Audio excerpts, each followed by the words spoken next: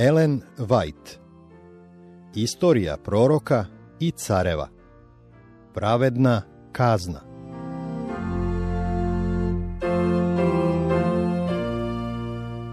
Trideset i šesto poglavlje. Poslednji judejski car.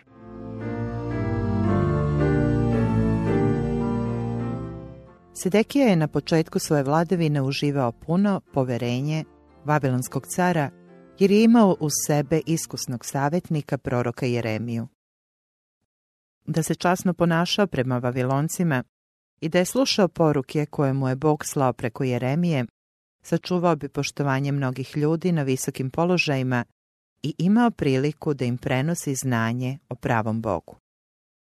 Tako bi i izgnanici u Vavilonu došli u povoljniji položaj i dobili mnoge povlastice, Božje ime bilo bi slavljeno blizu i daleko, a oni koji su ostali u zemlji Judinoj izbjegli bi strašne nevolje koje su ih konačno zadesile.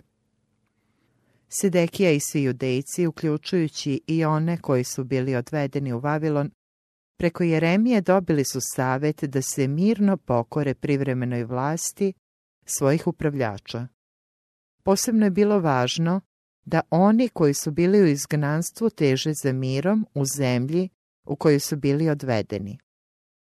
Međutim, to se suprotilo sklonostima ljudskih srca.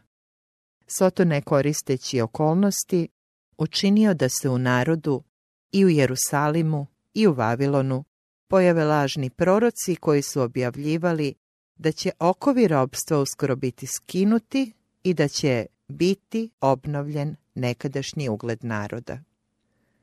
Prihvatanje tih laskavih proročanstava navelo bi i cara i izgnanike na kobne postupke i omelo milostive namere koje je Bog imao sa njima. Da ne bi došlo do ustanka i velikih patnji, Gospod je zapovedio Jeremiji da se bez oklevanja suoče s krizom, iznoseći judejskom caru sigurne posljedice pobune. Izgnanike je također upozorio pismima da se ne zavaravaju nadom da im je izbavljenje blizu.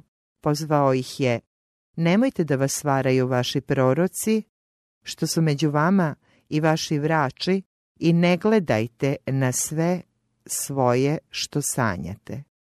Jeremija 29:8. U vezi sa tim napomenuo im je da Gospod namerava da obnovi Izrael kada istekne 70 godina robovanja najavljenih preko njegovih vesnika. Bog je nežno saučestvujući upoznao svoj narod s planovima koje je imao za Izrael. On je znao da će, ako poslušaju lažne proroke i počnu da očekuju skoro izbavljenje, njihov položaj u Vavilonu postati vrlo težak.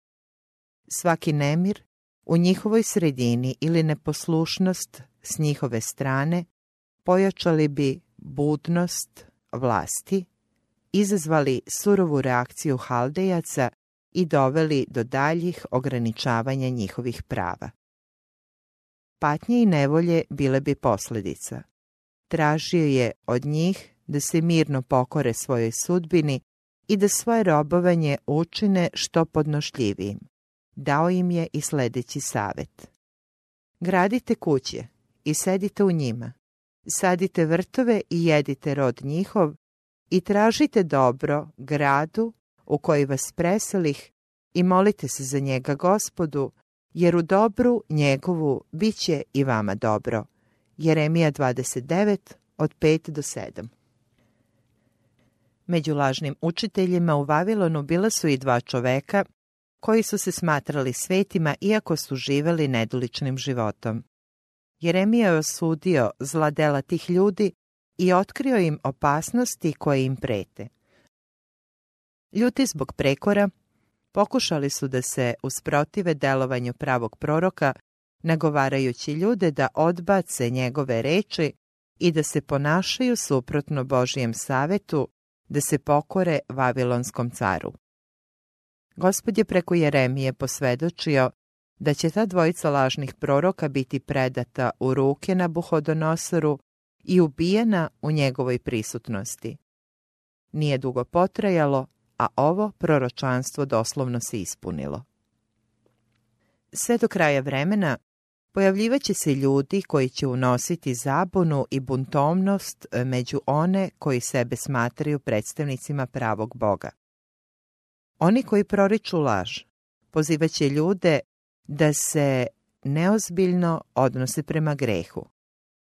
Kada strašne posljedice njihovih zlih dela postanu vidljive, trudit će se, koliko im to bude bilo moguće, da one koji su ih verno opominjali proglase odgovornima za svoje teškoće, kao što su Jevreji optuživali Jeremiju za svoje nesreće.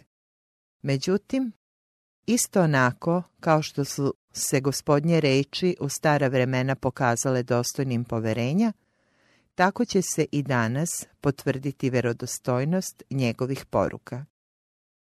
Od samog početka, Jeremija je dosledno preporučivao narodu da se pokori Vavilonjanima. Taj savjet nije bio upućen samo Judi, već i mnogim okolnim narodima.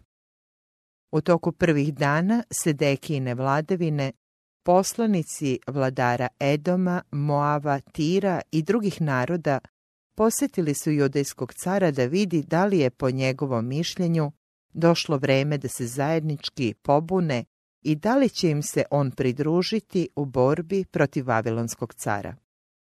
Dok su poslanici čekali odgovor, reč Gospodnja došla je Jeremiji kao naredba: načini sebi sveze i jaram i metni sebi oko vrata, potom pošlji ih caru Edomskom i caru Moabskom i caru sinova Amonovih i caru Tirskom i caru Sidonskom, po poslanicima koji će doći u Jerusalim, Sedekiji, caru Judinu. Jeremija 27, 2 i 3.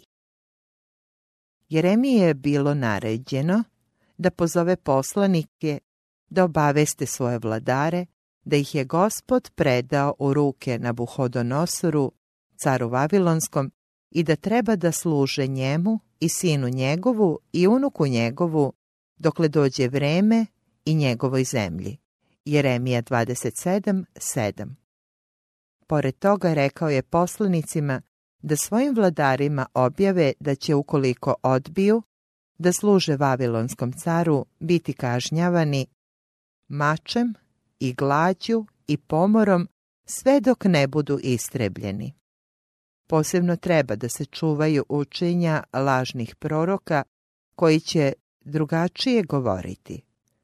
Gospod je objavio: ne slušajte dakle proroka svojih, ni vrača svojih, ni sanjača svojih, ni gatara svojih, ni bajača svojih, koji vam govore i vele: nećete služiti caru Vavilonskom, jer vam oni laž prorokuju, kako bih vas daleko odveo iz zemlje vaše i izagnao vas da izginete.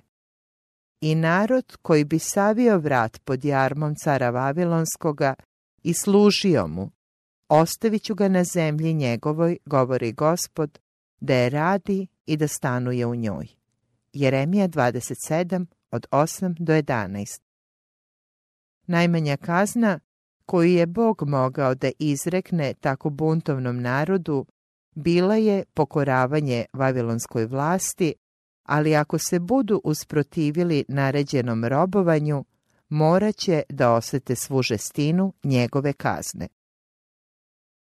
Za prepaštenje okupljenih predstavnika mnogih naroda nije imalo granica kada im je Jeremija, noseći jaram pokornosti oko vrata, objavio Božju volju. Uprkos odlučnom protivljenju, Jeremija je čvrsto zastupao politiku pokoravanja. Među onima koji su se usudili da odbace Gospodnji savet isticao se Ananija, jedan od lažnih proroka protiv kojih je narodu bila upućena opomena. Trudeći se da zadobije naklonost cara i carskog dvora, podigao je glas protesta govoreći da mu je Bog dao reči ohrabrenja za Jevreje.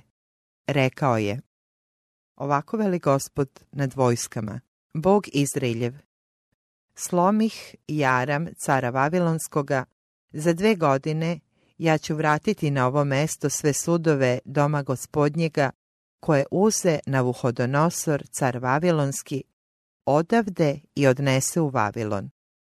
I Jehoniju, sina Joakimova, cara Judina, i sve roblje Judino što otide u Vavilon, ja ću dovesti opet na ovo mesto, govori Gospod, jer ću slomiti Jaram, cara Vavilonskoga. Jeremija 28, od 2 do 4. U prisutnosti sveštenika i naroda Jeremija ih je vatreno pozivao da se u toku razdoblja, koje je Gospod odredio, privremeno pokore Vavilonskom caru.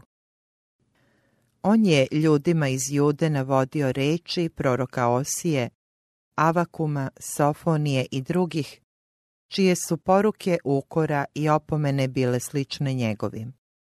On ih je podsjećao na događaje koji su se odigrali da bi se ispunila proročanstva o kaznama koje trebaju da stignu nepokajane grešnike.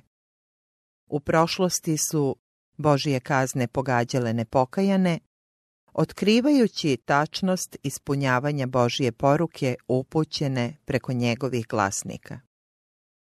Na kraju svoga izlaganja, Jeremija je predložio narodu, prorok koji proriče mir. Kada se zbude reč toga proroka, onda se poznaje taj prorok da ga je zaista poslao Gospod. Jeremija 28:9. Ukoliko Izrael odluči da se izloži opasnosti, budući događaji konačno će pokazati koji je prorok bio u pravu. Jeremijine reči, kojima je tražio od naroda da se pokori Vavilonu, navele su Ananiju da uputi smeli izazov njihovoj verodostojnosti. Skidajući simbolički jaram s Jeremijinog vrata, Ananija ga je slomio, govoreći: Ovako veli Gospod, ovako ću slomiti jaram Navuhodonosora, cara Vavilonskoga, do 2 godine s vrata svih naroda. I otide prorok Jeremija svojim putem. Jeremija 28:11. Bilo je jasno da više nije mogao da učini ništa, osim da se ukloni s mesta sukoba. Međutim, Jeremiji je bila upućena nova poruka, dobio je naređenje. Idi kaži Ananiji i reci: Ovako veli Gospod, slomio si jaram drveni, ali načini mesto njega jaram gvozdeni. Jer ovako veli Gospod nad vojskama, Bog Izraeljev, gvozdeni ću jaram metnuti na vrat svim tim narodima da služe Navuhodonosoru, caru Vavilonskom, i služit će mu. Potom reče Jeremija, prorok Ananiji proroku: Čuj, Ananija, nije te poslao Gospod, a ti si učinio da se ovaj narod pouzda u laž. Zato ovako veli Gospod: Evo, ja ću te skinuti sa zemlje, ove godine ti ćeš umreti, jer si kazivao odmet od Gospoda. I umre prorok Ananija te godine 7. meseca. Jeremija 28, od 13 do 17. Lažni prorok pojačao je neverovanje naroda u Jeremiju i u njegovu poruku. On se lukavo izdavao za Gospodnjeg vesnika, a posljedica toga bila je njegova smrt. U 5. mesecu Jeremija je prorekao Ananijinu smrt, u 7. mesecu njegove reči su se ispunile i tako dokazale svoju verodostojnost. Neredi, izazvani govorima lažnih proroka, natovarili su Sedekiji na vrat optužbu za izdaju i samo je brzom i odlučnom akcijom mogao da sačuva svoj status vladara. Prilika za takvu akciju pružila mu se ubrzo, čim su se poslanici vratili iz Jerusalima.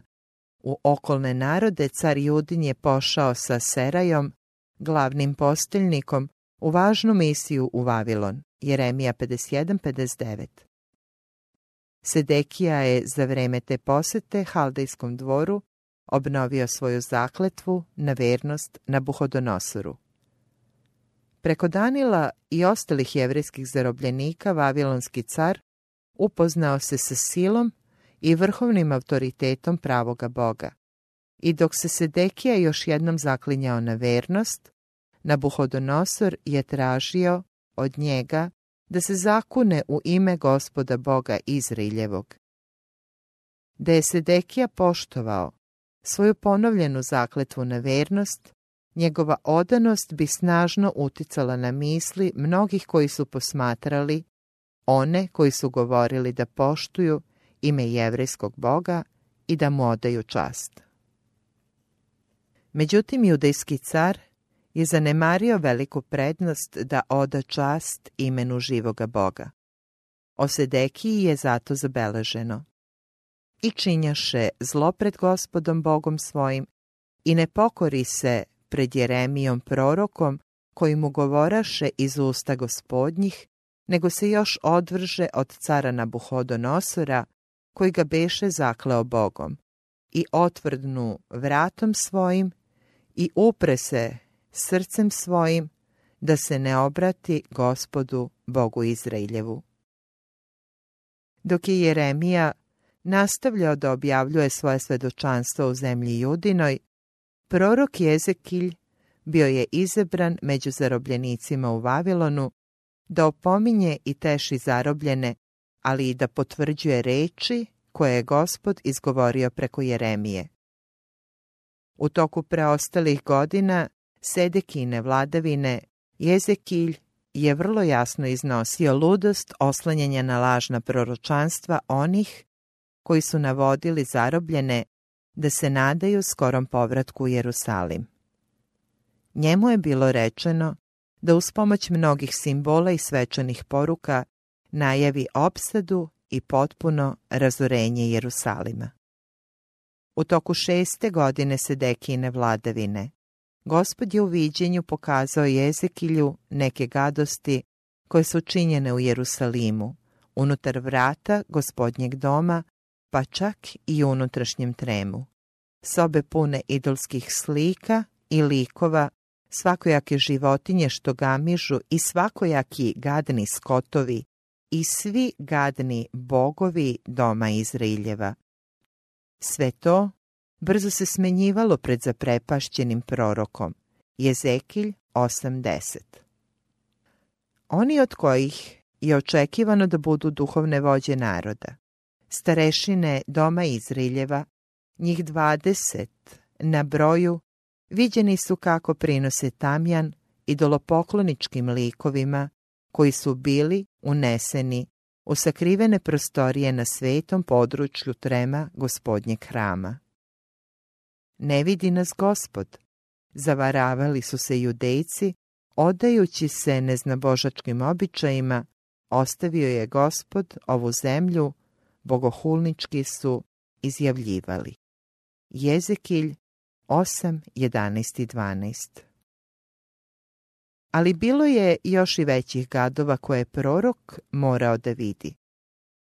Kod vrata, koja su iz spoljašnjeg vodila u unutrašnji trem, bile su mu pokazane žene koje plakahu za Tamuzom, a u unutarnjem tremu Gospodnjeg doma, na ulasku u crkvu Gospodnju između trema i oltara, beše oko 25 ljudi, leđima okrenutih crkvi Gospodnjoj, licem prema istoku i klanjahu se suncu prema istoku. Jezekilj 8:13-16. Posle svega, slavno biće, koje je pratilo Jezekilja kroz cijelo ovo zaprepašćujuće viđenje o pokvarenosti na visokim mestima, u zemlji Judinoj, upitalo je proroka: jesi li video, sine čovečiji? Malo li je domu Judinu, što čine te gadove koje čine ovde, nego još napuniše zemlju nasilja i okrenuše se da me draže i eto drže granu pred nosom svojim. Zato ću i ja učiniti u gnevu, neće žaliti oko moje, niti ću se smilovati i kad stanu vikati iza glasa u moje uši, neću ih uslišiti. Jezekilj 8:17 i 18. Bog je preko Jeremije govorio o pokvarenim ljudima koji su se drsko usudili da govore narodu u njegovo ime. Jer i prorok i sveštenik skrvneje, nalazim i u domu svome zloću njihovu, govori Gospod. Jeremija 23:11. U strašnoj optužnici protiv Jude, koja je zapisana u završnom delu Hronike o Sedekijinoj vladavini, bila je ponovljena i ova optužba o skrnavljenju svetosti hrama. Sveti pisac izjavljuje: I svi glavari, između sveštenika i narod, grešiše veoma mnogo po svim gadnim delima drugih naroda, skrvneći dom Gospodnji, koji beše osvetio u Jerusalimu. Druga Dnevnika 36:14.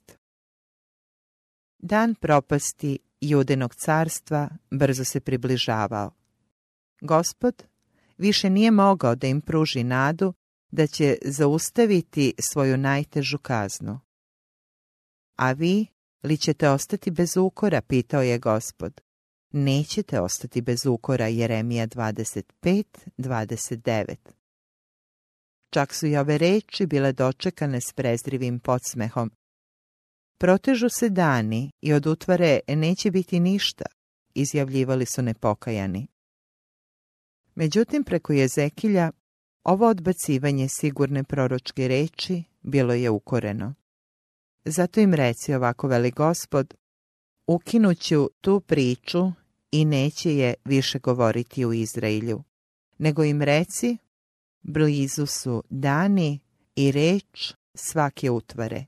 Neće više biti u domu Izraeljevu zalodne utvare ni gatanja kojim se laska.